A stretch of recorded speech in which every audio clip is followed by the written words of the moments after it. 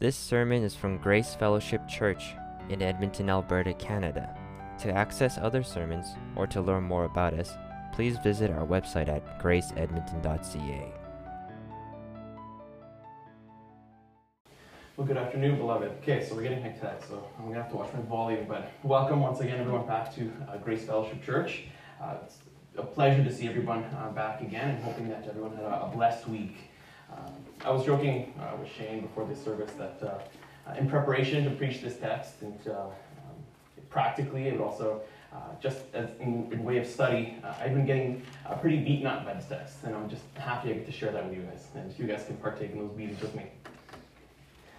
So last week, Shane preached, and he concluded with the verses 35 and 37. And if you remember, this is where Christ sat down with his disciples, and he rebuked them for the conversation about them establishing their supremacy. It was a sermon on pride. After descending from the Mount of Transfiguration earlier on in Mark 9, the disciples were witnesses to more of Christ's amazing miracles in his teaching. And as we progress through the chapter of Mark 9, this wasn't the main concern of the disciples. Remember, Shane preached on pride. Their main concern wasn't the Mount of Transfiguration or the teaching or the things that they had been witness to. No, instead, however, their main concern wasn't on these miraculous things, but on they were focused on scoring points and leaderboards within the kingdom of God. So, as we see in today's text, as our brother Ty has read, thank you, brother, Jesus is going to conclude his teachings on pride. He's going to finish his final corrections and rebuke with the disciples. And he's going to do so dealing with pride and sin with gruesome and grotesque hyperbole. And he's also going to give us a haunting depiction of hell itself.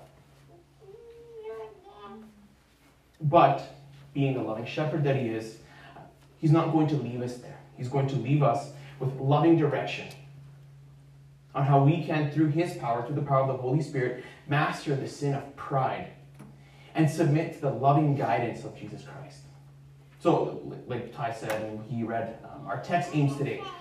The main focus of the text is that it shows and demonstrates the reality and the danger of sinful pride, while instructing us with the method that he gives, the prescription that Christ himself gives, with humble service. That is how we are to overcome this spiritual pride. But before we even get to the text, this is a text of self-examination. This is a text that we bring to bear on our own souls, and we beg the question, just how true is it that how wicked the human heart is sometimes? Before we laugh and before we mock the disciples for their arrogance and their rash decisions, try not to hold your breath too quickly. But think about this. How prideful is any one of us? Like I said, in preparation for this text, I think I received a very cold dose of reality with this text about the dangers of spiritual pride, of the pain that spiritual pride brings, and the pain and the dangers of that sin. When the veil of arrogance sheds itself, and we reveal just how much pride we inwardly all have. I most included in this list, how we carry that in our hearts. This is disguised as piety or righteousness. It's a veil of lies. I'm going to pick on the kids today because this is a text that the kids are going to understand probably a little bit more than the adults, just from the visual nature of this passage. I came across this little quote, so I'm going to ask you guys to remember this. And this is a neat little quote that we're going to, if you're going to remember one thing, it's going to be this, okay? And the quote is this.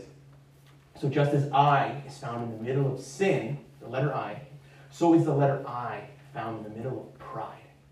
We cannot divide these two. These two go together. Okay, so without further ado, let's pray first before the word. Father, Lord, thank you. Thank you, Father, that you don't treat us according to our sin. Lord, that you are merciful. You're merciful to a lost and prideful people. How often are we reminded of the graces and the riches of Christ, and yet, Father, we turn so quickly. We return back to the filth of man, the filth of this world, Lord, and we pursue these things as opposed to the righteousness, the virtue, and the goodness of the Lord.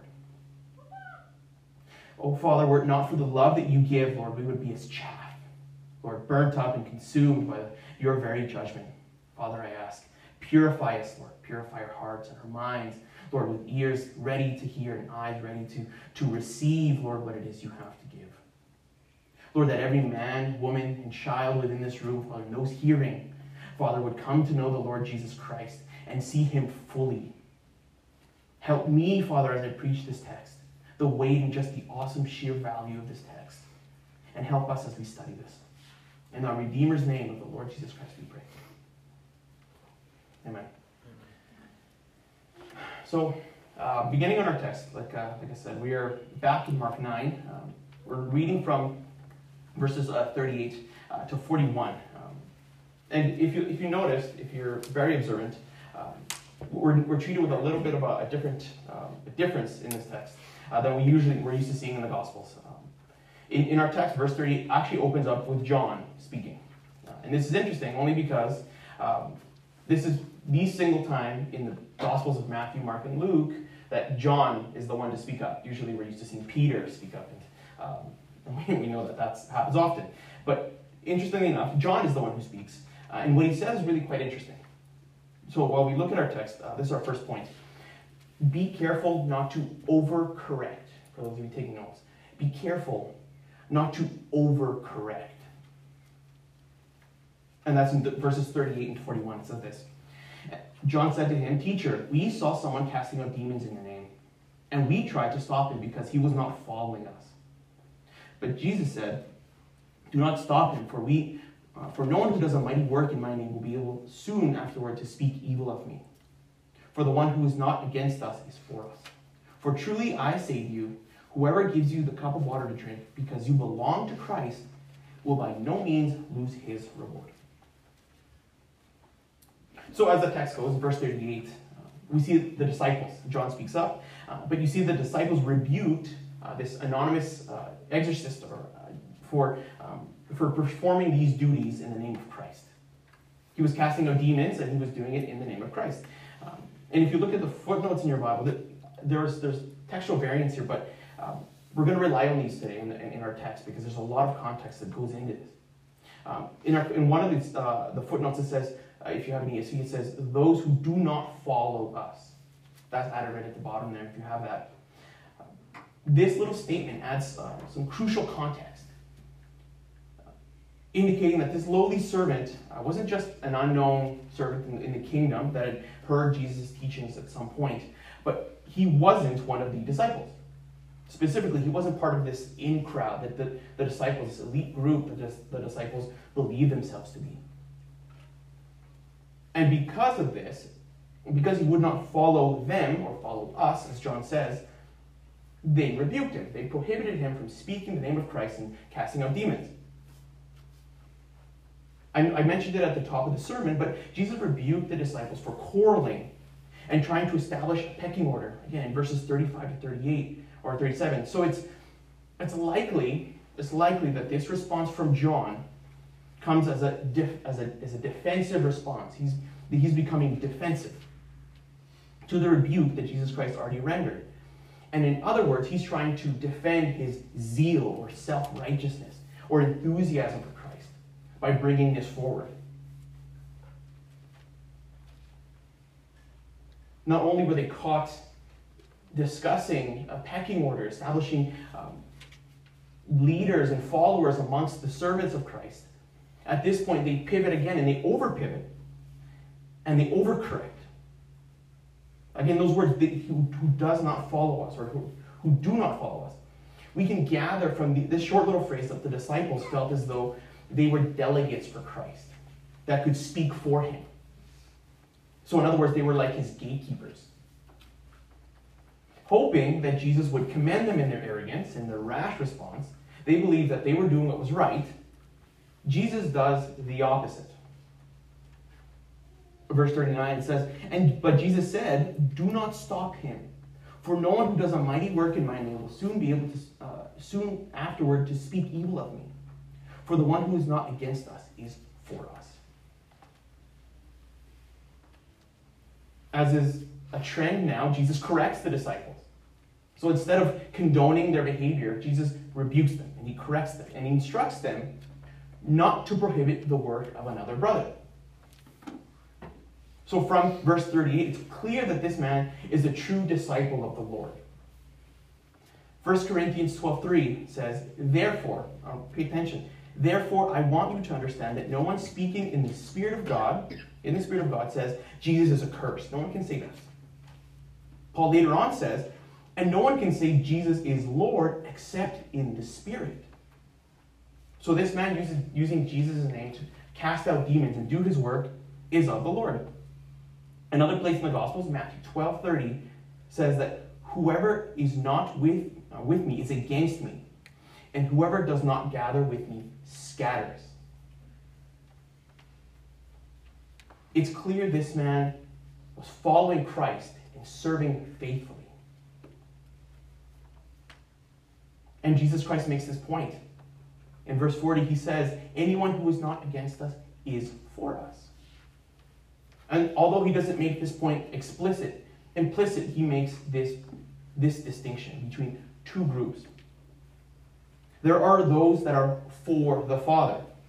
So in our first group, we have group number one, we have those who are of the Father, who do the good works set before them. And in the second group, there's this distinction that's made, and that there are those that are for Satan. And they do his evil works. There are these two groups. There are no others. There are no middle in between categories. There are only two. As believers, we would do well to understand who is for the kingdom of heaven and who is against us. Jesus Christ made a point of this in John chapter 9, if you want to turn with me very quickly. John chapter 8, verses 42 to 44.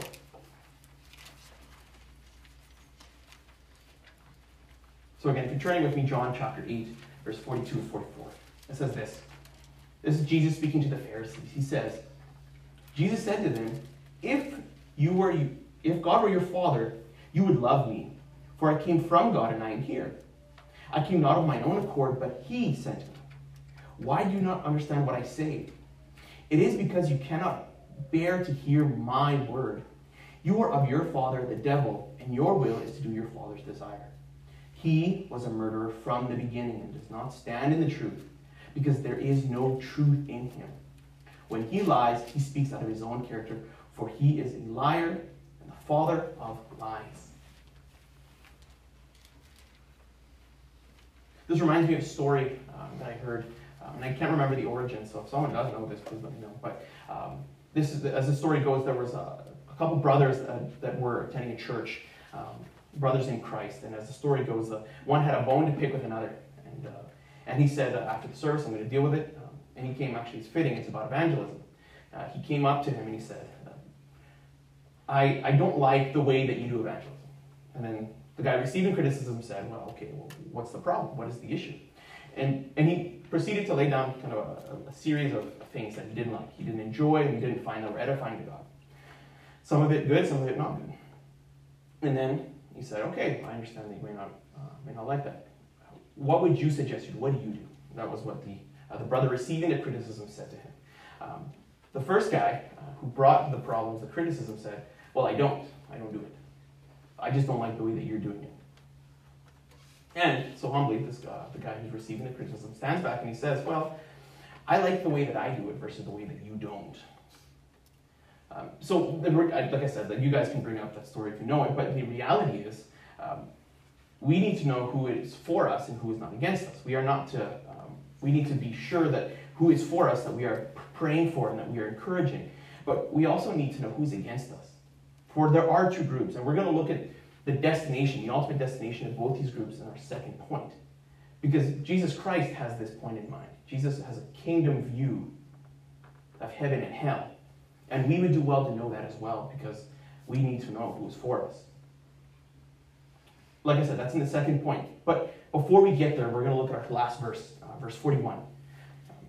Jesus makes it very clear that even the most humble of servants will receive their reward. Now, this isn't an earthly reward, as we might be quick to jump to, but this is a reward that we are to receive in heaven. If you turn with me, or just want to listen, 1 Corinthians chapter 3, verses 12 to 14, Paul talks about this reward, talks about what this reward looks like. So again, 1 Corinthians chapter 3, verse 12, picking up from there, it says this. Now, if anyone builds on the foundation, again, building being serving, on the foundation with gold, silver, precious stones, wood, hay, straw, each one's work will become manifest, for the day will disclose it. Because it will be revealed by fire, and the fire will test what sort of work each has done. If the work that anyone has built on the foundation survives, he will receive a reward. He will receive a reward. The Lord is all-knowing. He's omniscient, he's all-knowing, he's all-powerful. And he sees perfectly those who serve him from heaven above. And he rewards in kind. So we can take that encouragement that our reward is in heaven. As we serve humbly, this is something that should encourage us not to be people pleasers, but to please our Father who art in heaven, who does see and reward in his perfection. But our point about spiritual pride, to jump back to this, is we need to notice the response of the disciples. This story, this reaction from John and the disciples in verses 38 to 41 is a direct result of unrepentant pride within them. They move from one source of pride to another.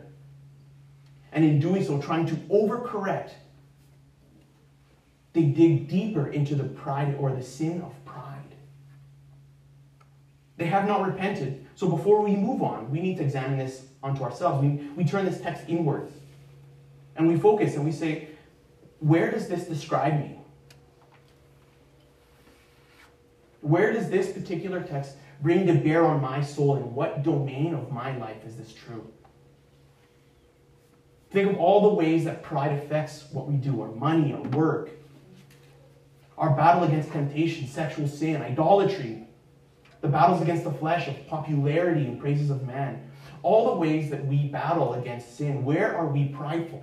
Where are we relenting God's power in favor of our own? So in other words, where are we overcorrecting? As believers, as blood-bought saints, as those who care to put sin to death, we do battle with flesh and temptation. Are we quick to become defensive when our sin is pointed out to us, when this finally comes to bear? And do we overcompensate? I'm going to pick on the kids again here. Remember that saying I started at the top of the sermon? Does anyone remember? I can test. If not, don't worry. Does anyone have a little bit? Okay, but just as sin, you remember it started. It goes like this. Remember, just as I is in the middle of sin, so is the letter I in the middle of pride. So you guys need to remember that. Talk to your parents on the way home. That's your homework. This is application for us as believers, but also application for us as adults, as blood-bought saints. Our application that we can draw right now from this text is repent for true humility. We need to repent for true humility. This text is riddled with really good application already. Like I said, recognition and praying for brothers who are not directly tied to us. That is one easy application. But before we get to all those other good things that the text has to say, we first have to be willing and ready to accept this, and that is through humility. Before we reach that other doorway, we must first step through the door of Christ and be humble. 2 Corinthians 7. Pay careful attention. 2 Corinthians 7, or verse 10 says this. Just listen to the wording. For godly grief, godly sorrow, godly grief produces a repentance that leads to salvation without regret. So that's godly grief and godly repentance, no regret. But on the other hand, we have worldly grief. Paul continues, whereas a worldly grief, so in other words, fleshly grief, produces death. It does not cure the ailment of sin. So these apostles, they were feeling something. They were rebuked and they were feeling prideful. Their egos were stung. There was ungodly grief. There was worldly, fleshly grief. And in their defensiveness, they overcorrect. And they they seek that the Lord would condone their sin, would give it a pat on the back. And the Lord Jesus Christ doesn't do that. They had not yet repented of their spiritual sin and pride. I think most people know here that we're a competitive family. That's the Cortezites. We're really competitive by nature, and actually we like, there's boxers, and we like sports. Anyways, we compete a lot. I trained as a boxer for many years. I don't know if you guys know that. And I realized not long after doing it that I didn't have too many brain cells to spare, so I stopped and I focused on studying. However, this is something I did.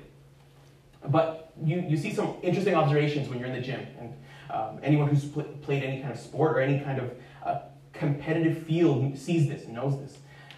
That there are big egos, and there's a lot of pride to go around in these places. I mean, that's an easy place to spot them, but really it's everywhere. And as it goes with any sport or any kind of competition, sometimes it just isn't your day. What I would often see is that during the course of maybe, for example, a tough sparring session or something that, a tough exercise at the gym, usually it's sparring amongst two guys, the one guy would be doing well and the other guy would have to get pulled. And eventually what would happen is as you're working on skills, the coach would pull you. Probably no different than any other sport, and there would be a counsel and there'd be advice given. So one guy's getting walloped, the coach pulls him and gives him advice. One of two things happened. Only ever one of two things happened. Whenever that fighter or that competitor would step back into the ring, either that person would go in with a completely bruised ego and ignore the coach's direction, resulting in further beatings, or they would over-apply their correction and proceed to put a whooping on the fellow teammate. Remember, this is in the same gym. So either they would receive more beatings or they would just go the opposite end and over-apply and actually do harm to the other person. True humility is found in repentance. Only in repentance. And that repentance comes in prayer to the Lord Jesus Christ. Doing the work of self-examination, reading this text, to bear on our souls. We need to examine parts of our lives, domains in which we have pride, because we all have it. We need to take that pride, that sin. We need to bring that burden. That burden comes to the cross of Christ. We need to go on our knees and we need to confess it. We need to confess it that the Lord Jesus Christ would bear the load, do away with it, give it to Him. We need to rely on Him, on His frame, on the redeeming work of Christ. We cannot rely on our own. If we rely on our fleshly frame, and we attempt to correct any situation, either battles with sin and pride and death, we do all that we can to work within our own frame and forsake the power of the Holy Spirit, we fool ourselves and we delve further into that pride. And as our next point is going to demonstrate, the Lord takes this pride very, very seriously. So but before we get to our second half of our text here, again, speaking of kids here, this passage is an interesting one, obviously. But it's interesting maybe to kids mostly because of how visual this passage is. Just the visual elements and the hyperbole with which Jesus Christ speaks, it's very stark. When we think of the humility of a child, they are much more vulnerable and sensitive to these kinds of things. And kids also implicitly know this. Like kids just know they're vulnerable sometimes, unless you're my nephew, for example. Things that adults might not be scared of, for example. We might not be scared of things, but kids, they can be scared quite easily. Their fear is of a lot more sensitive sense than ours. If you think, maybe adults and kids, not to linger on this too much, but if you could think of the scariest thing or things that used to scare you as when you were smaller, maybe, you think about things a lot with the magic of movies and CGI and special effects. People have gotten very creative in ways to drive that out of you.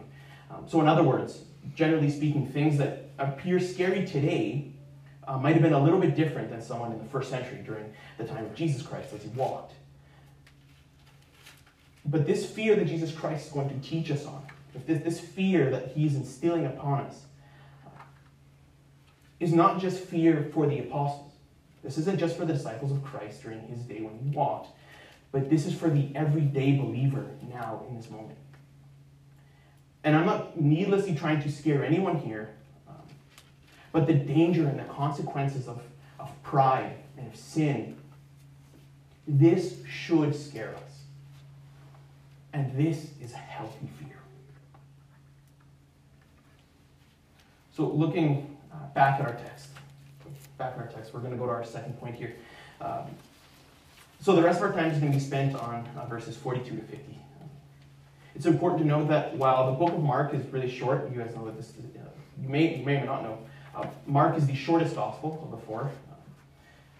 However, there is moments where the Gospel of Mark gets special attention to certain sections that the others do not. This is one such occasion. So as we look at our point, we're going to look at the special details that Mark gives that none of the other Gospels give. So this is our last point. I think there's actually a typo in the bulletin, my mistake. Unrepentant pride has eternal consequences. So if you're taking notes from the bulletin handout, unrepented pride has eternal consequences.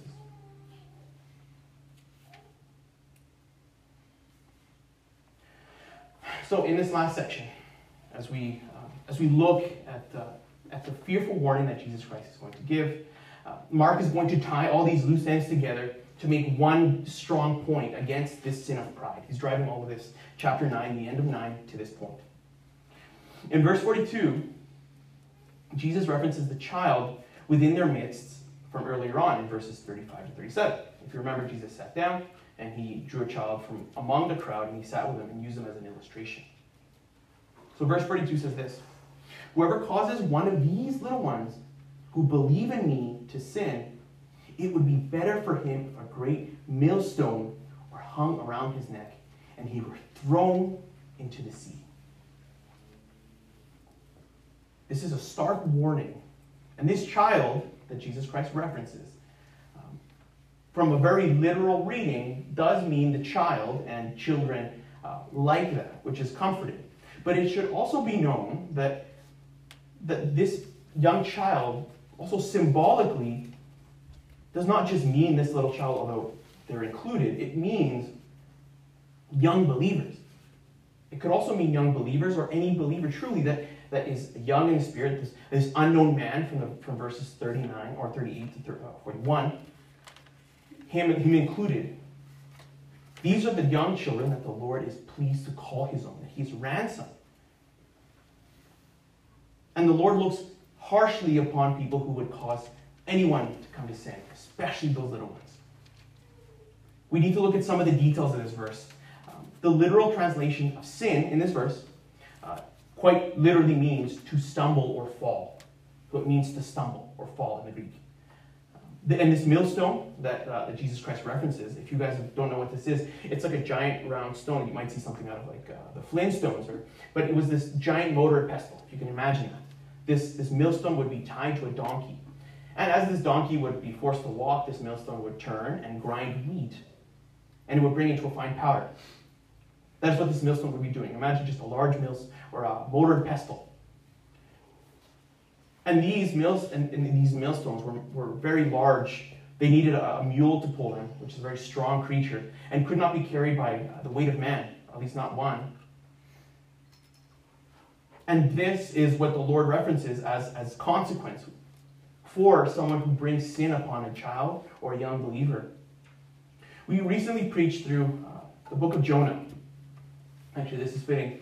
And we reflected on the agony that he underwent as he sunk within the depths of the sea. If you guys remember, we went to Jonah chapter 2.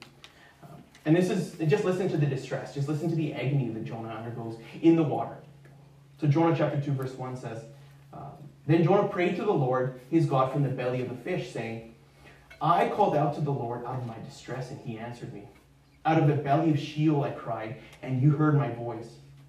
For you cast me deep into the sea, into the heart of the seas, and the flood surrounded me. All your waves and all your billows passed over me. And then I said, I am driven away from your sight. Yet shall I look again upon your holy temple. The waters closed in over to me to take my life. The deep surrounded me. weeds wrapped about my head. At the roots of the mountains I went down to the land whose bars closed upon me forever. These are words of agony that Jonah prays to the Lord. And if we go back to our verse, Mark 9, this type of death would be better for you than causing a little one to sin. This is Jesus Christ, by his own words, means that this is better for you than causing a little one to sin. This is a very dire warning. And it doesn't end there. So we're looking at the rest of the chapter here, or the rest of the verse, in verses 42, 45, and 47. Jesus continues with his dire warnings, his hyperbole. He says this, the seriousness of sin shouldn't be lost on us. Jesus Christ is making a very, very sharp point here. In verse 42, if your hand causes you to sin, cut it off.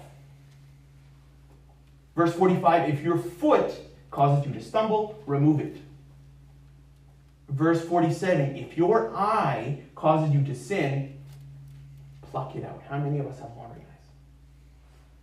Jesus Christ says, pluck out your eye in response to this sin. Now,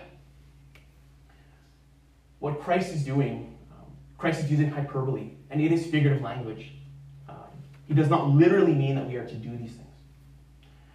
After all, those of us who understand the grace of Christ, understand the danger of sin, know that no amount of self-mutilation, any kind of work can ever atone for sin. None of this can atone for sin. So Jesus isn't saying that this is how we literally deal with sin. However, Christ is demonstrating a really severe point that sin requires a severe response. A complete turning away, a 180 from what is leading us to eternal destruction. We must be prepared to denounce sin and completely turn away from it.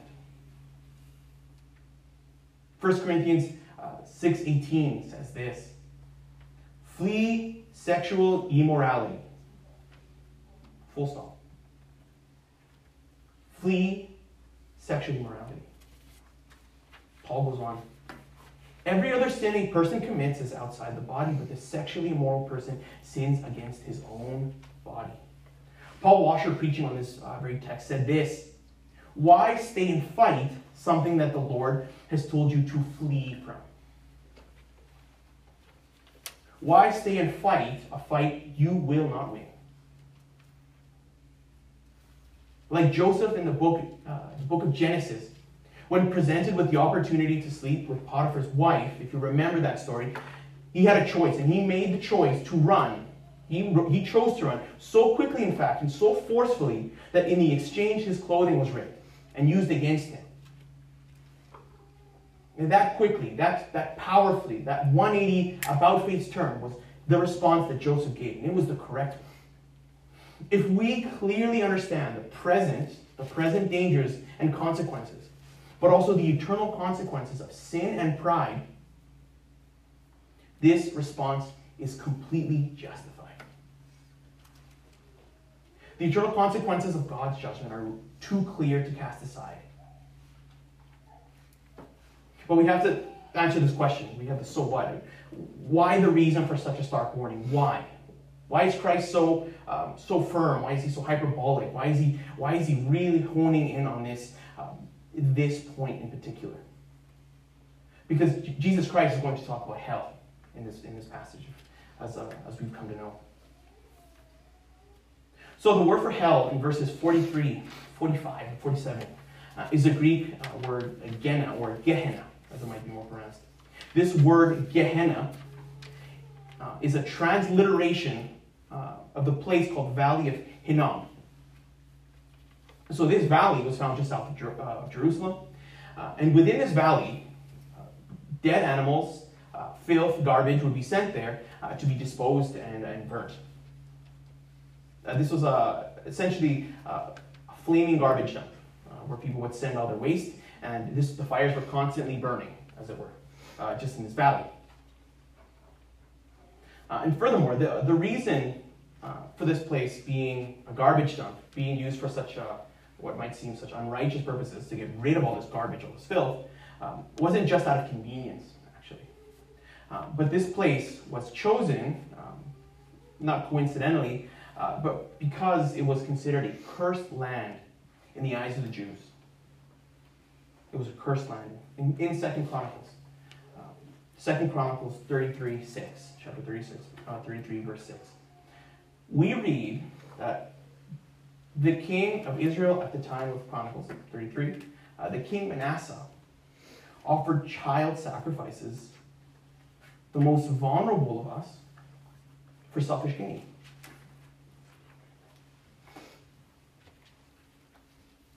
Second Chronicles 33:6 says, "And he, Manasseh, burned his sons as an offering in the valley of the son of Haman, and used fortune-telling and omens, and sorcery, and dealt with mediums, and with necromancers. He did much evil in the sight of the Lord, provoking him to anger."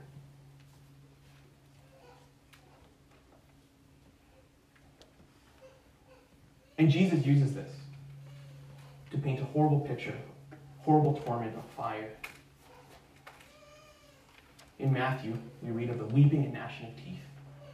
We read this imagery that Jesus Christ puts forward of hell being this place that you would not wish on your worst enemy, and yet it exists. Yet it must exist. If we read verses 44, 46, 48, it says this crucial detail. It says, "Where the worm does not die and the fire is not quenched." Some of you, as I was talking about preparing this sermon, some of you know that I was tempted to preach out of a different translation this week. Because if you notice in your ESVs, it actually doesn't have 44 and 46 within the main line. It's actually as a footnote. And I think that that actually comes to us as a disservice. The reason why they don't do this, why it's not within the main line of the text, is because some of the earlier manuscripts don't have these verses included. But pastorally, there is value in repetition. There is so much value in this repetition. Isaiah 6:3 says, "Holy, holy, holy is the Lord of hosts. The whole earth is filled with his glory." This is a very Jewish way of writing. Not just once holy, not just twice holy, but the holiest, the thrice holy God. This is a method that the Jews used to write with emphasis. And in our text, we see a similar emphasis as Mark writes in a very Jewish style. He says this in verse 44, "Where the worm does not die and the fire is not quenched." Verse 46, "Where the worm does not die and the fire is not quenched." And finally in 48, "The worm does not die and the fire is not quenched." As the best teachers will do, as some of you are in this room, emphasis is added to the most important of things. Repetition, repetition. Things that are worth knowing are going to be repeated time and time again. And Jesus Christ cannot make this more clear. Sin and pride condemns you to an eternal fate. To put this matter bluntly, just as plain old English as I can say it, eternity means forever. This text makes this very clear. There are groups, there are more liberal theologians that will cling to an idea of what is called annihilationism. And this, depending on particular color or flavor of view, says that God in his judgment will annihilate sinners. And depending on the view, some maybe immediately or some after some time. But that eventually that these sinners will be no more. They will cease to exist. And that only believers that are in Christ will reign with him. So in other words, hell is at most a temporary place, but in the end, sinners will all cease to exist. The problem with this view, among some of the problems that we see, is that it gives a neuter view of hell and dulls the blade of God's judgment. So while people who hold to this view might look to 1 Thessalonians chapter 3, verse 2, or maybe 2 Peter 3, verse 7, where the words destruction are used, there are others, among other of these proof texts. These theologians who hold to this doctrine, people who hold to the view of annihilationism, hold to these doctrines outside of the greater context of the Bible. That preaches that all men are appointed to die once, then comes the judgment. And then after that comes the enactment of that judgment, the consequences of God rendering his final verdict. But more importantly about this view is that this view is most deficient because it stems from the very pride that Christ is preaching against this whole time. As sinners, a sinful man with limited capacity for love, for virtue, for goodness, for justice. We, in our sinfulness, we think we know the extent of evil when we rebel against God. This view inherently holds this view. It's built within it. David Kingdom says this, and he puts it beautifully. He says, sin against the Creator is heinous to a degree utterly beyond our sin-wrapped imaginations, our ability to conceive of. Who would have the temerity or the boldness to suggest to God what the punishment should be? Shall not the judge of all the world do what is just? Pride and sin are vile to God and deserving of punishment. But what condemns one purifies the other. If our understanding of hell is as severe and well understood as it should be, then our view of grace should make us weep for joy. If hell is in a right place of understanding for every single person in this room, then our view of grace should make us leap for joy in our seats. And this is what Christ wants from us. This is what he desires for us. And he ends with this encouragement in our last two verses. So we'll just turn there very quickly. Verses 49 and 50. They say this. For everyone will be salted with fire. Salt is good, but if the salt has lost its saltiness, how will you make it salty again? Have salt in yourselves and be at peace with one another. Verse 49 makes really clear that everyone will undergo fiery trials.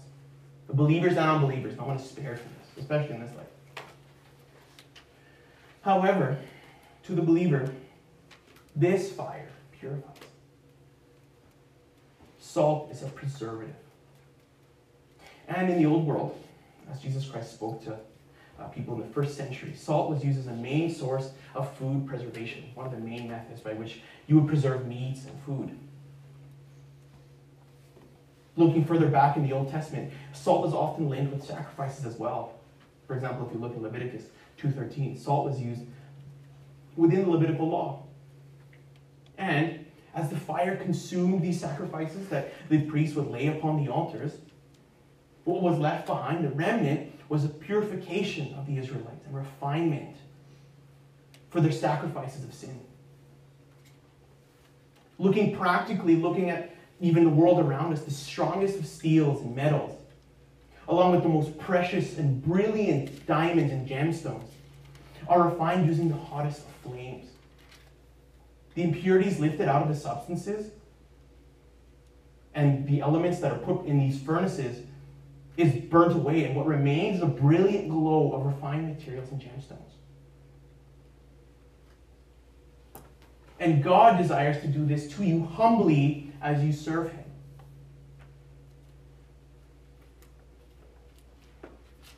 Isaiah 48:10 says this. Behold, I have refined you. This is God speaking. Behold, I have refined you, but not as silver. I have tried you in the furnace of affliction. For my sake, for my own sake I do it. For how should my name be profaned? My glory I will not give to another. Not as silver, not as perishable, even something as valuable as silver. God does not refine us, but as something more valuable. As his people, he refines us. And this is how we apply this. This is how we apply this. As we look at verse 50, and this concludes the main thrust of this message, throughout these moments of trials, in these moments where God is refining every single one of us, we ought to serve one another in humility. Serve one another humbly. This is how we apply this. This is how we deal with the battle of sin and pride. Having a Christ-like heart, serving each other humbly. A heart without pride, without the sin of pride, will take joy in God, in what God is doing to carefully refine those he loves so dearly. 2 Corinthians 4:16 says this. Sorry, I just got to find my place. There it is. So we do not lose heart. This is Paul speaking. So we do not lose heart. Though our outer self is wasting away, our inner self is being renewed day by day. For by this light and momentary affliction is preparing for us an eternal weight of glory beyond all comparison. As we look not to the things that are seen, but the things that are unseen. For the things that are seen are transient, but the things that are unseen are eternal. Within these trials, no doubt that every single one of us within this room is facing right now, as these trials bear upon us, humble yourselves and be salted before the Lord. Be at peace with one another. The ground is level at the foot of the cross. We all enter through the same doorway, cleansed by the same righteousness of the Lamb. As undeserving as we all are, we bring nothing to our salvation, only what made it necessary for Christ to die on that cross for us. And by knowing this, by humbling ourselves towards one another, and most importantly to God, we bring nothing to boast. We cannot boast about anything. As conflicts arise in a sinful world dealing with sinful man among siblings, parents, and children, those in courtship soon waiting for spouses, husbands, wives, friendships, be salt to one another and bear with one another with love. Be humble. This is what Christ demands of all of us. Fiery trials come and they will go, but in the midst of that, the Lord will refine you. And Christ isn't looking to leave you as you are, but he intends to make you better. More like his Son. More like my Master, the Lord Jesus Christ. So as we look to these trials, as we conclude our text, as we bring this home, and not just at home, but in our relationships, our work, on all facets of life, have salt in yourselves and be at peace with one another. Have unity in Christ, not division. This does conclude our text. This concludes chapter 9, and I'm hoping that as I preach this text, I've come to bear the weight of hell and sin and pride, but I've also, by God's grace, shown how merciful the Lord Jesus Christ is. Any saint, any blood-bought believer, any brother in this room knows just how sweet that taste is. Before we leave, I cannot leave without addressing those currently walking on the path of eternal destruction. Before leaving here, I cannot address those who walk in unrepentant sin and do not address these things before a holy and righteous God. If I'm allowed even one Spurgeon quote this week, this is it. If I have to preach one. Many of you who do know me know just how much I love this quote. But you also know how terribly sad this quote makes me, how much it breaks my heart. If I get one quote, it's this. If you would sit in these seats and you hear these words right now, anyone who's sitting, listening to this sermon, listening to these words, and remain in any of the cross, if this is you right now as you speak, as you're listening, I, a messenger from Christ, I urge you, come to Christ. Spare yourselves from an eternity of torment. Jesus Christ is no liar. His grace is sufficient, but also is his judgment. His judgment is also righteous and pure. Anyway, this is the quote from Spurgeon, then we'll close. Spurgeon says this. Just listen to these words. If sinners be damned, at least let them leap to hell over our dead bodies. And if they perish, let them perish with our arms wrapped about their knees, imploring them to stay. And if hell must be filled, let it be filled in the teeth of our exertions. And let not one go unborn and unprayed for. This is the heart of the believer. Go to Christ, go to him. Drink of the living waters and know what a thirsty soul feels like to receive the waters of grace.